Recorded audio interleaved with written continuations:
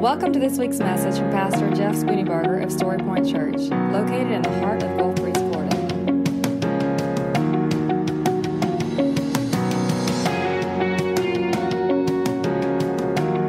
And now, here's Pastor Jeff Spooneybarger with this week's message from Story Point Church. Let me set it up, though. So, you ever have one of those songs that you really like the song until you listen to it and you're like, what? Right? You ever have that happen? You ever find yourself singing a song and in the middle of one of the lines in a song, you're like, whoa, I shouldn't be singing that. Well, I had this experience where earlier in the summer, I was at an event and this song was being sung. And after the first verse, I literally almost said out loud, this is the dumbest song I've ever heard. Now, I don't want to be unkind, so let's not say dumbest song, but it is the most theologically inaccurate song you could ever possibly write. Every one of you has heard this song.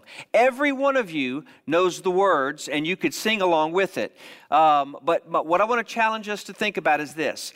Let's think more deeply on what we do and what we say. So for the first time I think I've ever done, I want to look at a secular song from a biblical perspective. I've never done this in a sermon, I should say. We should do this about every song we sing, not just secular songs, but we should do this with worship songs. We ought to say, does the Bible say what I am proclaiming with this song? So with that, let's see if you recognize this song. I know you will.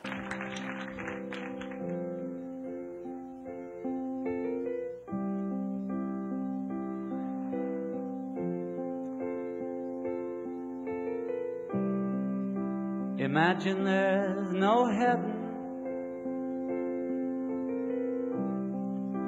It's easy if you try. No hell below us, above us only sky. Imagine all the people living for today. Imagine there's no countries.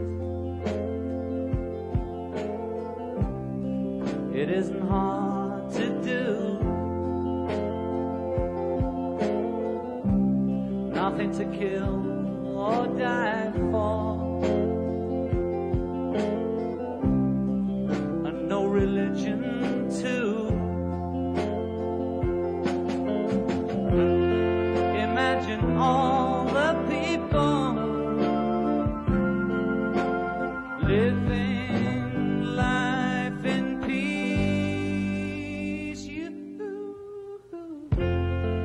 You may say I'm a dreamer, but I'm not the only one. I hope someday you'll join us, and the world will live as one. So y'all familiar with that song, right? Now, I will tell you, that is a really catchy tune, right? I mean, it's a good song in terms of the musicality of it. It's not complicated. It's incredibly simple. It's the same melody over and over and over. If you print out the words, it's like that small. But here's the issue that I have with this song. And again, this is not a rant or a rave. This is really trying to help us to see how we're supposed to look at things through a biblical worldview. Not just things, but everything. Because if you think that you don't learn from stuff when you don't realize you're learning, you need to think again. We're constantly learning. What we put into our minds and our hearts is what's going to come out unconsciously or subconsciously in the way we act. If you don't believe me, just check this out. You hang out with somebody who says certain phrases long enough, and you will start saying those phrases, right?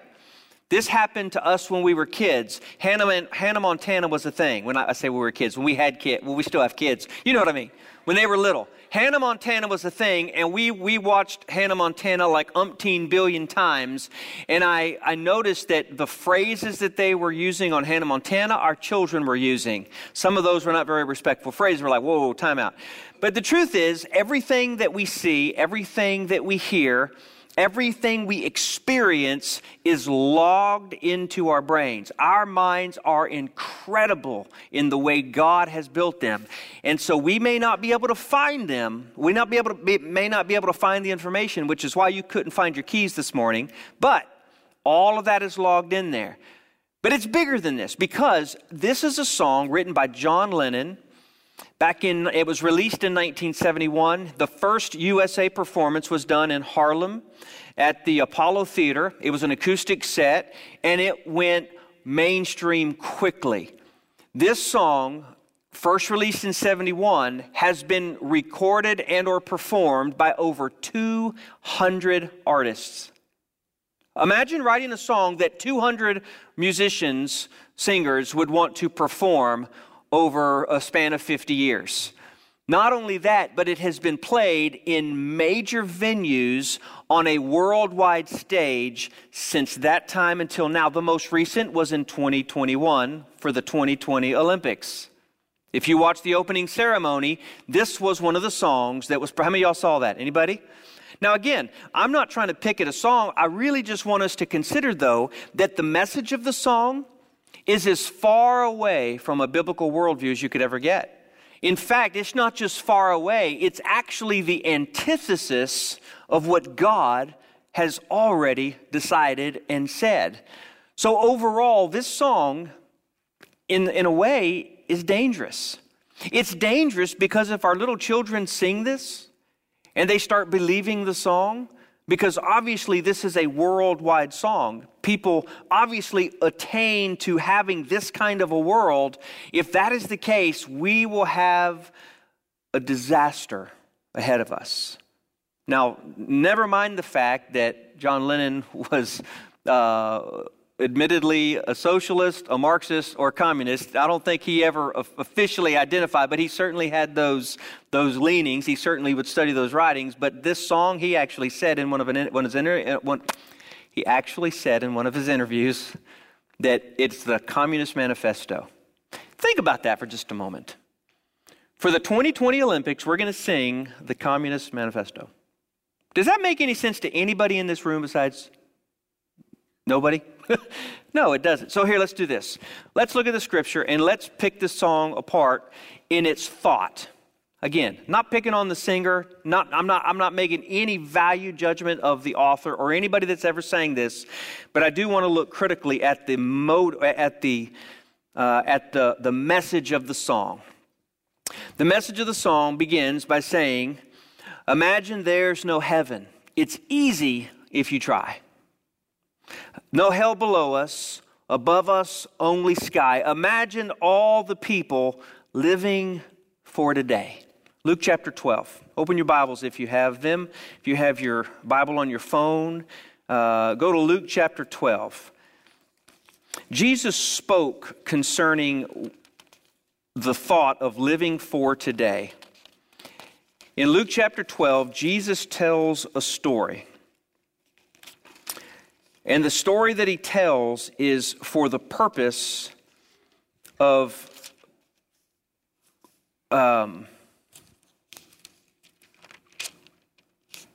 verse 16.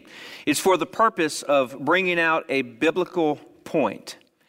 You might see in your heading the parable of the rich fool. This story is a way of Jesus teaching us why we're not to live for today and why, or the result of living for today. The parable goes like this. Someone in the crowd said to him, "Teacher, tell my brother to divide his inheritance with me." And Jesus said to him, "Friend, who appointed me the judge or arbiter over all of you?" He then told them, "Watch out, be on your guard against all greed, because one man's life is not in the abundance of his possessions." Then he told them a parable. A rich man's land was very productive. He thought to himself, "What should I do since I don't have anywhere to store my crops? I will do this, he said. I will tear down my barns. I'll build bigger ones. I will store all my grain and my goods there. And I will say to myself, you have many goods stored up for many years. Take it easy. Eat, drink, and enjoy yourself. But God said to him, you fool, this very night your life is demanded from you. And the things you have prepared, whose will they become? And this is the whole point. He said, then that's how it is with those who store up treasure for himself and is not rich towards God. In other words, someone who's living for today.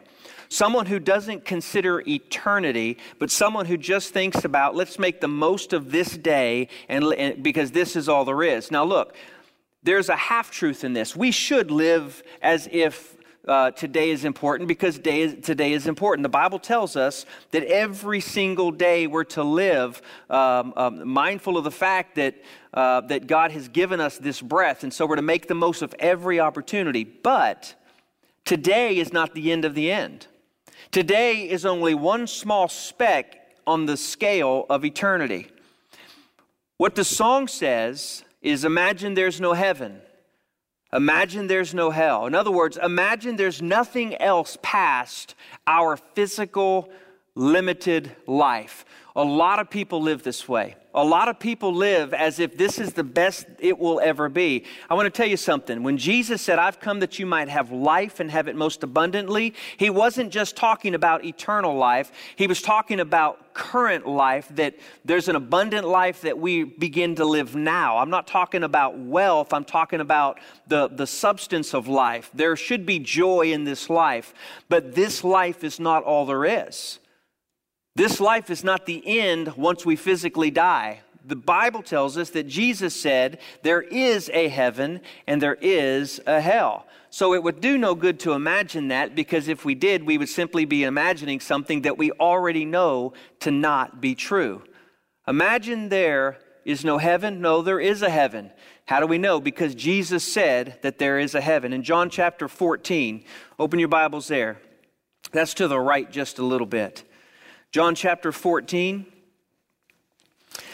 Jesus speaks to his disciples in verse 1, and he's telling them this because he's recognizing that there's some trouble in the disciples' hearts. He's recognizing that there's some difficulties in life, right? And so knowing that Jesus knowing that there's some troubles in the disciples' life, he's saying, don't let your hearts be troubled. In other words, don't worry so much about this. Do not let your hearts be troubled. Believe in God. Believe also in me. And really a better way to translate that is, you are believing in God. Believe also in me.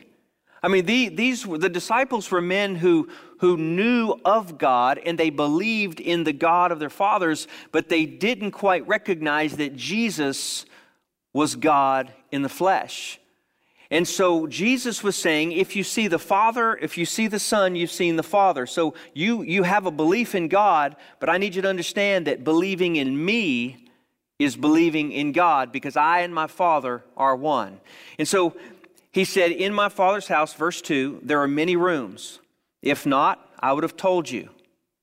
Okay, so there's obviously something beyond here that God has prepared. I am going away to prepare a place for you. If I go away and prepare a place for you, I will come again and take you to myself, so that where I am, you may also be. You know the way to where I'm going. Jesus is explaining that there is an afterlife. There is a place that God has prepared, not made by human hands, but made by the hands of God. And so this particular scripture doesn't tell us exactly what it's like, but we know from other places in Scripture that heaven is not just this place in the sky. I think the best way to say it is, heaven is being in the presence of God. So the fullness of the glory of God is present. Where the fullness of the glory of God is, that is what heaven is like. Now, what does that mean? The glory of God is the overwhelming beauty, the overwhelming power, the overwhelming awe, the overwhelming presence of who God is. And who is God? He is all-knowing. He is all-loving. He is all-powerful. He's a God who is in every place at every time. He is a God who is good. He is a God who is love. He doesn't just love, but he actually is love. He doesn't just do good things, but his character and his nature is that he is good. That's who he is.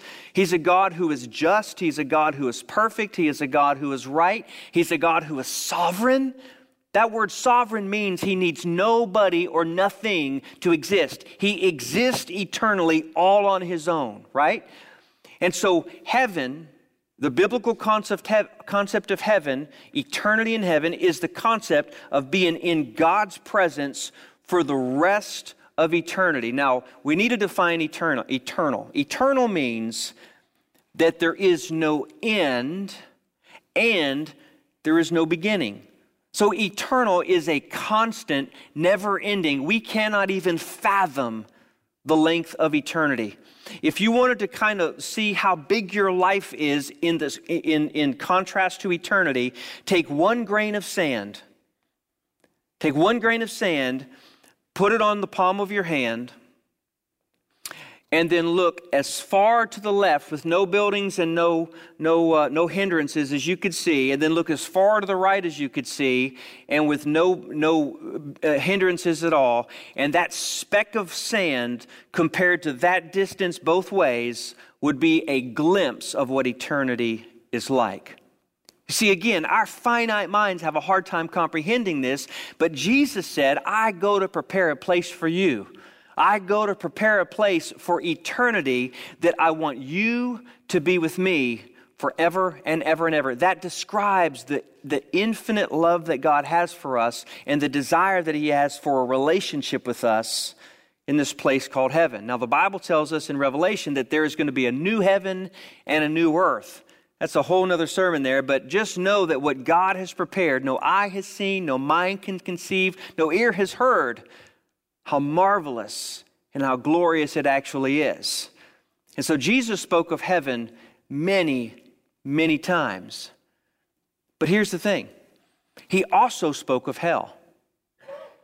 If there is an eternal heaven, being in the presence of God forever, there also must be an alternative, right? So if there's an eternal heaven, then the alternative must be something quite opposite. Well, the only thing opposite of being in the presence of God is what? Not being in the presence of God.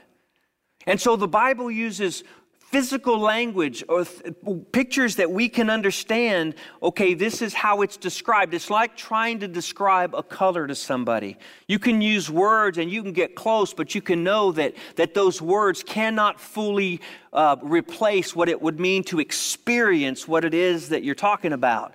I think when the Bible speaks of hell, it's trying to give us a picture of what it's like, but we're not even anywhere close to understanding it unless we were there presently. But we can get kind of close, or we can have an idea because of what Jesus speaks of. Now, in Matthew chapter 8, Jesus is having a conversation with a Roman centurion. So this is not a Jewish man. He's a Gentile, and yet he's displaying a faith in Jesus and his ability. And Jesus' response to him was to say that he's not found faith like this anywhere in all of Israel. But in Matthew chapter 8, verse 10, Jesus said this, hearing this, Jesus was amazed and said to those following him, truly I tell you, I've not found anyone in Israel with such great faith, and I tell you that many will come from the east and the west to share the banquet with Abraham, Isaac, and Jacob in the kingdom of heaven. But the sons of the kingdom will be thrown into outer darkness where there will be weeping and gnashing of teeth.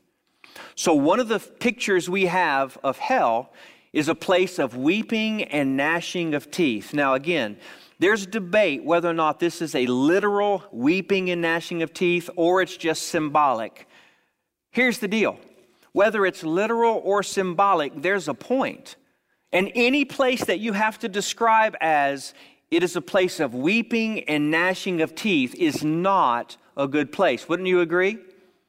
I mean, wouldn't you agree that any place where there's weeping and gnashing of teeth. Do you know what gnashing of teeth is?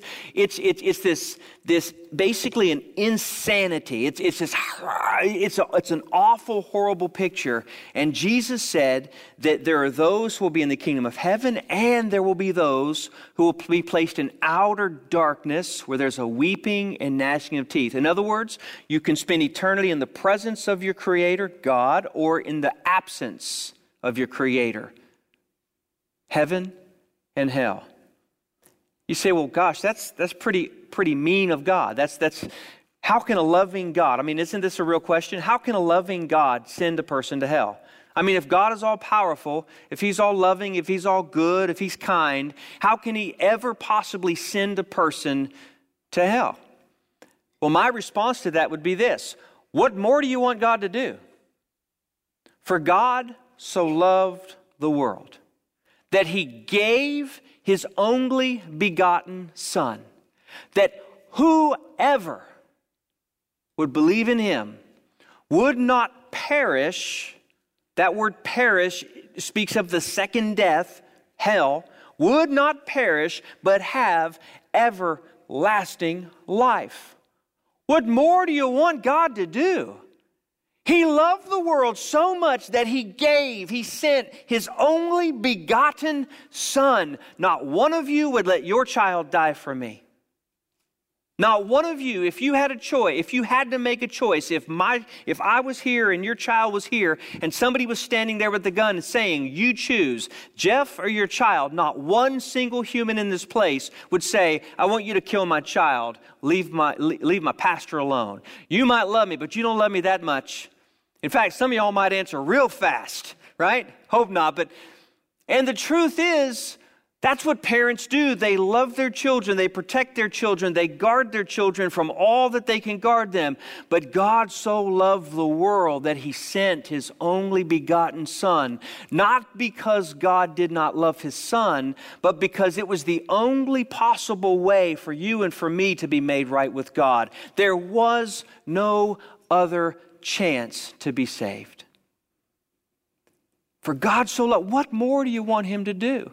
People say, well, I just think that I'm not really so bad that I would deserve that place. Well, here's what I would say to that. How bad do you have to be to deserve hell? Well, when you look at the qualifications of the Father, when you look at who God is, and if you look at the law being the law of God, right? How many times should you have to offend it to be worthy of judgment? 20? 100? I mean, what's your standard? Because the funny thing is, everybody would have a different standard, wouldn't they? So is our position, we really should let each person decide their own standard for guilt or innocence. Does that work in our country? Do you want that? Do you want every police officer to make up his own rules based on if he likes you or doesn't like you? He can decide if he wants you to go 45 or 55 or 35. Do you want a world? Nobody would live in a world where everybody just made up their own rules and every law enforcement officer, every judge, every person in authority and power just decided for themselves what was okay and what was not okay. Does that make sense? So why would we expect for eternity for God to be something that we're not even willing to accept here on earth? Because we all recognize that is an unjust, insane way to live. No, the fact is God has said, be perfect. That's His standard. His standard is sinless. His standard is holy. Do you know that the holiness of God is so much so that in the Old Testament, when the Ark of the Covenant was, if you don't understand the Ark of the Covenant, we'll have to talk about it later, but the Ark of the Covenant was a representation of the presence of God for the Israelite people.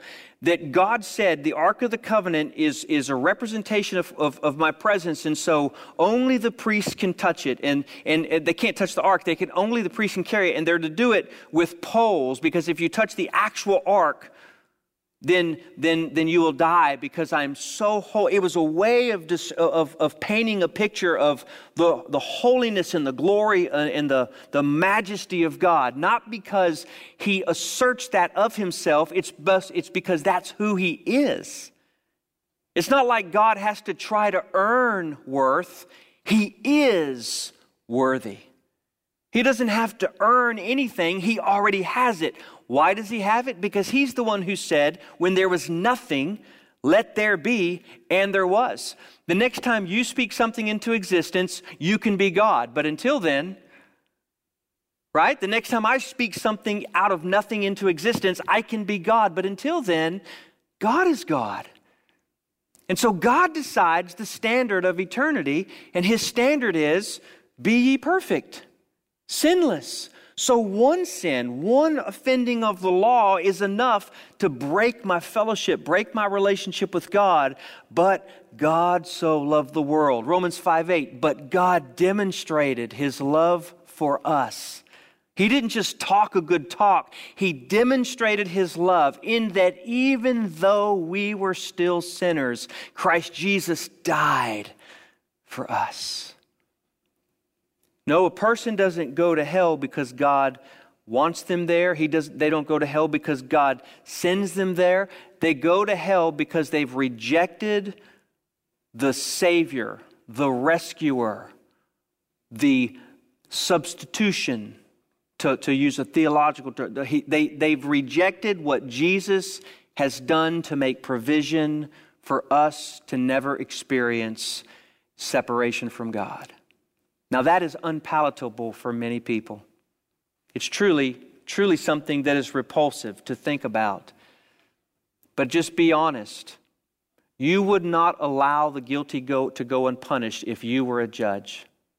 If somebody harmed your child, if somebody did something offensive, you would not be so kind-hearted that you know what, just don't worry about it. It's okay. No, we have a sense of justice inside of us because we were made in the image of God, and that's who God is. And yet we can't fix the problem, but God did. The Bible says that he bore our sins upon his own back. He took the punishment and the shame that we deserve so that it's by grace. Grace is when you get what you don't deserve, that you are saved, you are rescued, you are snatched from fire through faith. Faith, not works, so that it is grace that we're rescued through faith. That is a pretty good deal, wouldn't you say? By faith. So what is the nature of hell? In Luke chapter 16, Jesus actually tells a story. Now, again, there are theologians who would disagree on the nature of the story. That some would say this is an actual real event, and some would say he was just telling the story to teach us biblical truth. But I would say, regardless of which is which, he's still portraying the way that it is by speaking this, right? I mean, he's not going to lie. In Luke chapter 16, the Bible says, verse 19, there was a rich man who would dress in purple and fine linen, feasting lavishly every day. But a poor man named Lazarus, covered with sores, was lying at his gate. He longed to be filled with what fell from the rich man's table, but instead the dogs would come and lick his sores. One day the poor man died and was carried away by the angels to Abraham's side. The rich man also died and was buried. And being in torment in Hades, he looked up and saw Abraham a long way off with Lazarus at his side. Father Abraham, he called out, have mercy on me and send Lazarus to dip the tip of his finger in water and to cool my tongue. Listen to the words, because I am in agony in this flame. So as Jesus is telling this story to describe what this man is enduring, he is in a place that is so agonizing and it is so full of torment that he longed to have just a tip of a finger dipped in water to touch on the tip of the tongue for a momentary amount of relief. That is a place that is truly indescribable. Jesus also explains, though, that there is a decision that we have to make while on earth that will determine the eternal destination. Verse 25, son, Abraham said, remember that during your life you received your good things, just as Lazarus received bad things. But now he is comforted here while you are in agony. Besides all of this, a great chasm has been fixed between us and you, so that those who want to pass from over here to you cannot, neither can those cross over to us. In other words, there is an eternal destiny that is set the moment a person steps out of this life. There will be a time when you and I will take our last breath. We will take one more breath, and the Bible tells us that God gives us breath. So we also know that there's a moment when we have one last breath that He's given us. And after that final breath, we step out of this life into the next. And when we step out of this life, we are stepping into eternal presence of God or eternal separation from God. We call it heaven and hell. And once we have stepped into the next life, there's a great chasm that is formed, never to be crossed. There are those who would like to make God into this person that the Bible doesn't talk about, where God eventually just says, okay, all debts are forgiven, everybody's fine, y'all just come on together. But the Bible doesn't say that. Jesus never spoke of it. In fact, Jesus spoke exactly the opposite. There's a chasm that cannot be crossed. You say, well, again, how can God do that? And I ask again, what more do you want God to do? So the truth is, we want to live for God on our own terms, in our own way, in our own life. And then after we've lived in our own life for us, pretty much ignoring God or using Him as fire insurance or using Him for what we can get out of Him, then we want to go into eternity, go, okay, now I want what God has prepared. If you don't want the presence of God now, you do not want His presence for eternity. All of life right now, in a sense, the Bible doesn't say this, but this is the way I picture it. All of life essentially is a dress rehearsal for the real thing once we're in His presence. If you don't like to worship now, you are not going to like the presence of Jesus for eternity. Because the Bible says that we're worshiping Him. If you don't like the people next to you now, you're certainly not going to like eternity. If you got a problem with people of other colors, you're not going to like eternity. If you got a problem with other cultures, you're not going to like eternity. Why? Because the Bible says that He will take people from every tongue, tribe, and nation to come together and worship Jesus as worthy. Do you see what God has prepared is something far greater than what this earth has to offer, which is exactly the point of what this song is trying to say. Live life today. No, today is but a blip in the moment, blip in eternity. If today is the best you get, that's a very sad existence. Let me tell you why. All day yesterday I was limping because I did something to my knee and it caused me to just kind of, it hurt. It doesn't actually, I'm healed. It doesn't hurt today. I don't know what I did. It doesn't hurt today, but yesterday I woke up and it was painful. Yesterday I was exhausted because of the heat and the carrying stuff and all. If this is the best there is, I mean, I'm not complaining. I mean, I love life, but don't get me wrong. If this is the best there is, I have to wear contacts. I mourn. People I love will die. I will have sorrows and I'll have brokenness. If this is the best there is, gosh, that's pretty sad. But what if there was a place where there were no sorrow, there were no tears, there was no pain, there was no suffering, there was no sin, there was no ego, there was none of that stuff? Oh, wait, there is. It's called the kingdom of God. It's called being in the presence of God. We call it heaven, and ultimately a new heaven and a new earth. Living for today, the Bible says not to. So imagine, here's the second, y'all with me here? Okay. So here's the second part, and I have like 4 minutes till we're out of time. So we got the first verse. How did that happen? Imagine there's no countries. Now, just the stupidity here. We're singing this song for the Olympics. Imagine there's no countries, then you have no Olympics. And a gold medal winner goes to somebody. What national anthem will we play? None, because there are no national anthems. It's kind of dumb, ain't it? But here's the cool thing. The Bible actually says that Jesus is the one who established countries. Not so much the borders, but he established ethnicities. He established, rather, the ethnos. Here's how it happened. In Genesis chapter 11, mankind had one language. They were one people. They had chosen not to fulfill the command of God to fill the earth and subdue it. They got to a place where they thought to themselves, man, this is a nice place. Let's just stay here. And then they started thinking, you know what? We can make it our permanent residence here. We'll take bricks and we'll make them more solid, and we'll worship ourselves, and we don't need God anymore. We'll build a tower up into the heavens, and we can essentially be our own gods. And in Genesis chapter 11, God looked down and he said, not on my earth. He saw the wickedness of man's heart, and he saw that the man was pushing God out of the picture, which is exactly what we do today, isn't it? We don't want God. And so he in a mighty, mighty act of kindness, he took his finger and he goes, dink. He knocked the tower over, and in doing so, he scrambled the languages of the people, and that's where you went from one nation or one ethnicity to multiple. Why did God do this? Acts chapter 17, verse 26 tells us why.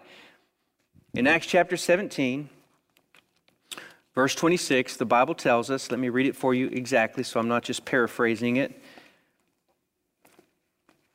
Actually, I said 17:26, not 26:17. The scripture says, from one man he has made every nationality to live over the whole earth and has determined their appointed times and the boundaries of where they live. He did this so that they might seek God, and perhaps they might reach out and find him, though he is not far from each of us. Why did God spread everybody into different nationalities?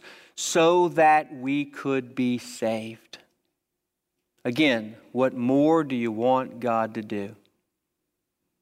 He confused their languages so that we would find God, but it wasn't so much that we would find God as much as it is that he would come chasing after us to find us. That's what God did actually in Genesis 12 with his own people. That's a whole other sermon as well. So, imagine there's no countries. Why? There are. And it's a good thing. By the way, if there were no countries, there would be no South America. If there were no South America, we would not have enchiladas, and that would be a horrible way to live. So, I'm just saying, nothing to kill or die for, and no religion too. Nothing to kill or die for. So we're really saying that what we want is a life with no ambition, with no purpose for living. We're just here. I don't know about you, but I have a lot of things to live for, don't you? My children, my faith, relationships. Nothing to live for, die for is a very boring way to live. And it's actually an unbiblical way to live. The Apostle Paul said this, for I am crucified with Christ, therefore I no longer live, but Christ Jesus lives in me. The life I live in the body, I live by faith in something. So his reason for living is the gospel. Let's finish this up. No religion too. Well, Psalm 14 actually speaks to that as well. Psalm 14, verses 1 through 3. It's 1 through 4, really. The fool says in his heart, there is no God. They are corrupt. They do vile deeds. There is no one who does good. There's no one who looks down from heaven. The Lord looks down from heaven on the human race to see if there's one who is wise, one who seeks God. All have turned away. All alike have become corrupt. There is no one who does good, not even one. You want to know the basic premise of this song? The basic premise of this song, I'll skip all the way to the end, is this. We are basically good people. We could solve all the world's problems if we would just be the good people that we actually are. The next verse is, we don't need possessions. It's written by a guy who lived in a penthouse in New York City, by the way, just saying. We don't need, there's no greed anywhere. We're all in perfect peace. We're brothers. How is that possible when the human heart is as black and corrupt as it is? And I'm not talking about their human heart. I'm talking about your human heart. But you don't need me to tell you that, do you? Because you know what you see? You see the same thing I see when I look in the mirror at myself. I see a heart that the Bible says is deceptive above all else. I don't say that for any other reason than to acknowledge my desperate need for a Savior.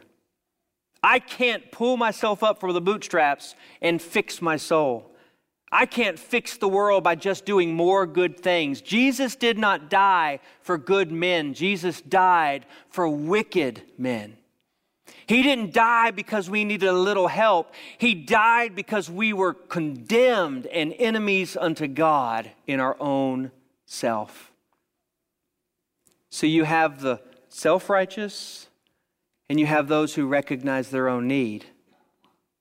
The self-righteous, I said last week, can never be saved because they don't know and they won't acknowledge their need for a Savior. Those who are desperate, like the one who came before God in the Scripture and said, "Have mercy on me, a sinner, for I am wicked." God has mercy. You know, I'm kind of passionate about this because the ideal is that we'll have peace if we could just do better. But I would say we're doing the best we can. I mean, we are seeing the result of people doing the best they can. We're seeing corruption. We're seeing brokenness. We're seeing all kinds of things that are obviously the end that leads to death. The Bible says there's a way that seems right unto a man, but in the end, it only leads to death. But the Bible also says that the fear of the Lord is the beginning of all wisdom. In other words, acknowledging that we are not our own God. Now, I know most of us in this room recognize our need for God. I know most of us recognize our need for a Savior. But it's more than just intellectually understanding that. It's an actual action. Those who will trust by faith in the work of Jesus. So I want to invite you this morning to take a moment and examine your own heart. Are you living or trying to live this song in your life to where you are the master and commander of your own life? Or have you recognized your need for a Savior? You don't need just a little bit of grace. You need every ounce of grace. I need every ounce of grace. I don't need just a half measure. I need a full measure because I am wicked in my own heart. Left to my own devices, I ruin things. I break things. I destroy things. The only good in me is the good that Jesus Christ brings. I know that. And yet, I still have to remind myself that on a daily basis. Close your eyes if you will, bow your head. If you're here today and you've not ever trusted Jesus Christ, if you're watching by way of TV or on Facebook or some other social media, I want to invite you to trust Jesus.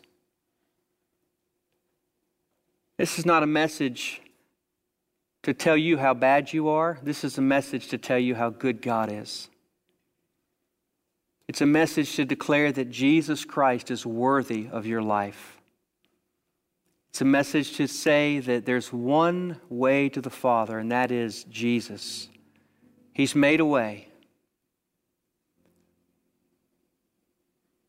Father, I pray that even now you would speak to us about our own position in you. And I pray, Father, that you would help us to recognize that you are a good God.